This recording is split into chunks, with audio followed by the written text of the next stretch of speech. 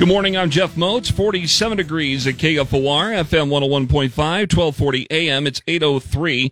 No open burning will be allowed for now. That, according to Governor Jim Pillen, in an announcement on Monday that he's extending the statewide suspension of open burning through midnight this Sunday because of extreme dry and windy conditions that are posing as a major fire risk across the state. Pillen's office says the governor will be in consultation with fire and emergency officials to continually reassess the prohibition on open burns. 3 people suffered apparent gunshot wounds early Sunday morning at a Northwest Lincoln apartment complex. Police Sergeant Chris Vollmer says when officers arrived on the scene in the 3200 block of Portia Street, they found multiple shell casings in the parking lot. He says a short time later, officers found out that 3 people showed up at a Lincoln hospital by private vehicle. The victims being a 31 years of age male, 35 years of age male, and a 35 years of age female. Injuries to the 3 people wounded are not life-threatening. No arrests have been made. KFOR news time is 8:04.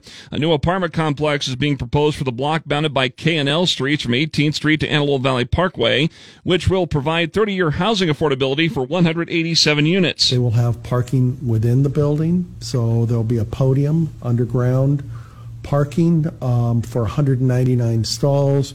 There'll be electrical charging units in there because as we change and adapt, there may be fueling sources and the need for electrical charging in the building. Urban Development Director Dan Marvin told the Lincoln City Council on Monday the nearly $51 million 5-story building would include about $3.4 million in tax increment financing that would help in upfront costs. Council members are set to vote on the proposal at next Monday's meeting. If you've turned in an early ballot request for the May 2nd Lincoln City general election, you should receive it by this Friday.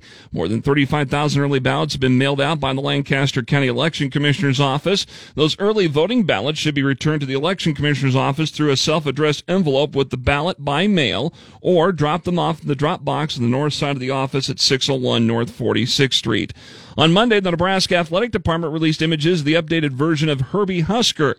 It closely resembles the original version with some modernization. It comes as Nebraska celebrates the 50th year of Herbie Husker as the mascot, while placing a priority on embracing the Cornhusker tradition and the agricultural background of the state of Nebraska.